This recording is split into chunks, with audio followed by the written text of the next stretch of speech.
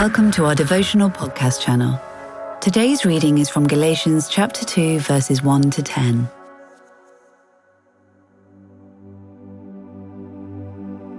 Then, after 14 years, I went up again to Jerusalem, this time with Barnabas.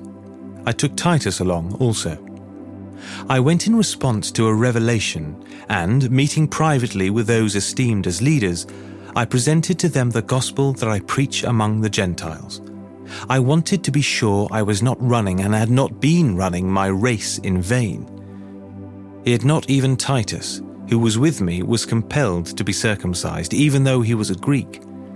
This matter arose because some false believers had infiltrated our ranks to spy on the freedom we have in Christ Jesus and to make us slaves. We did not give in to them for a moment, so that the truth of the gospel might be preserved for you. As for those who were held in high esteem, whatever they were makes no difference to me. God does not show favoritism. They added nothing to my message. On the contrary, they recognized that I had been entrusted with the task of preaching the gospel to the uncircumcised, just as Peter had been to the circumcised. For God, who was at work in Peter as an apostle to the circumcised, was also at work in me as an apostle to the Gentiles. James, Cephas, and John, those esteemed as pillars, gave me and Barnabas the right hand of fellowship when they recognized the grace given to me. They agreed that we should go to the Gentiles and they to the circumcised. All they asked was that we should continue to remember the poor, the very thing I had been eager to do all along. Today's devotional was written by Anita Schwartz. Paul argues and shows that the gospel he preached was recognized by the Jerusalem apostles. He has their support in this matter. After 14 years of teaching and preaching a Christ-alone gospel, Paul went to Jerusalem accompanied by Barnabas and Titus. This visit is potentially recounted in Acts chapter 11, verses 27 to 30, when they brought an offering from Antioch to the Jerusalem church in a time of need. There, Paul presented the gospel he preached to the apostles James, Peter, and John. Paul refers to them as the pillars of the church. Importantly, they accepted Titus, a Gentile Christian who didn't keep the law as he was not circumcised. This illustrated to the Galatians, who were predominantly Gentile Christians, that they don't need to keep the law either. Circumcision, or embracing Jewish customs, weren't required to become Christians. This was Paul's message, and the Jerusalem apostles accepted it, adding nothing. They had no complaints. They too believed and preached a Christ-alone gospel. Though they had different mission fields, they had the same gospel. As a child, I heard many stories and learnt what I, as a Christian, should and shouldn't do. I usually heard the true gospel once a year as the Easter story. The older I got, the more I realised that this is the most important story. In January last year, my 5-year-old niece, who didn't grow up in a Christian home, asked me why God didn't visit us. What a wonderful question shortly after Christmas. I started telling her about Jesus, knowing I had to share the gospel with her regardless of her age or upbringing. So we talked about Jesus' birth, death, and resurrection, and that God lives in his children today. At the end, she gave her life to Jesus. I didn't need to pre-formulate a prayer. She did it all by herself, and I was amazed at how much she understood.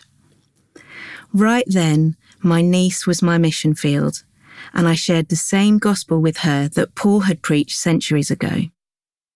This is God's one and only gospel, preserved for us.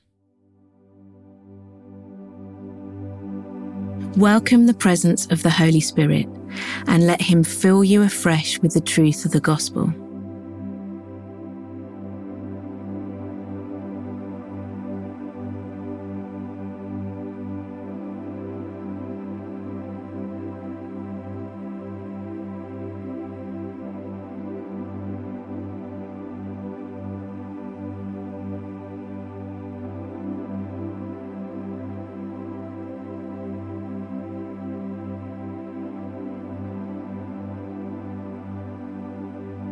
Take some time reflecting on Paul's defense of God's one and only gospel against false believers. We did not give in to them for a moment, so that the truth of the gospel might be preserved for you.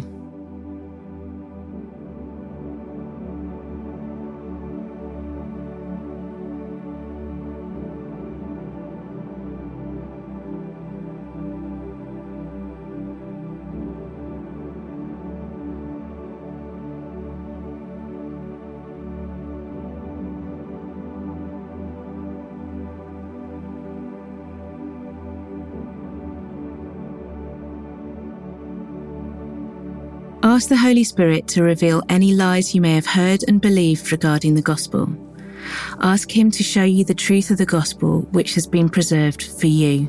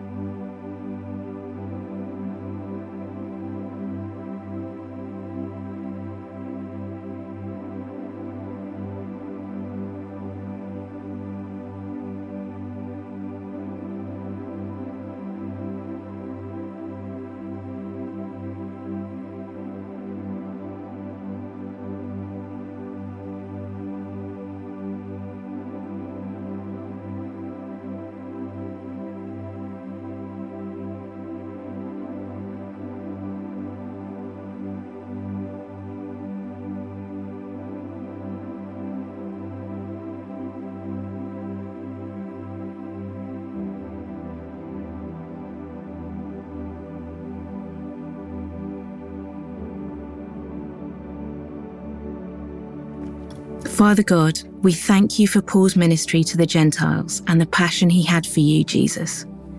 Thank you that the true gospel has been preserved for us and changed our lives. Please help us to share the good news we have in you in the mission fields you have prepared for us. Amen.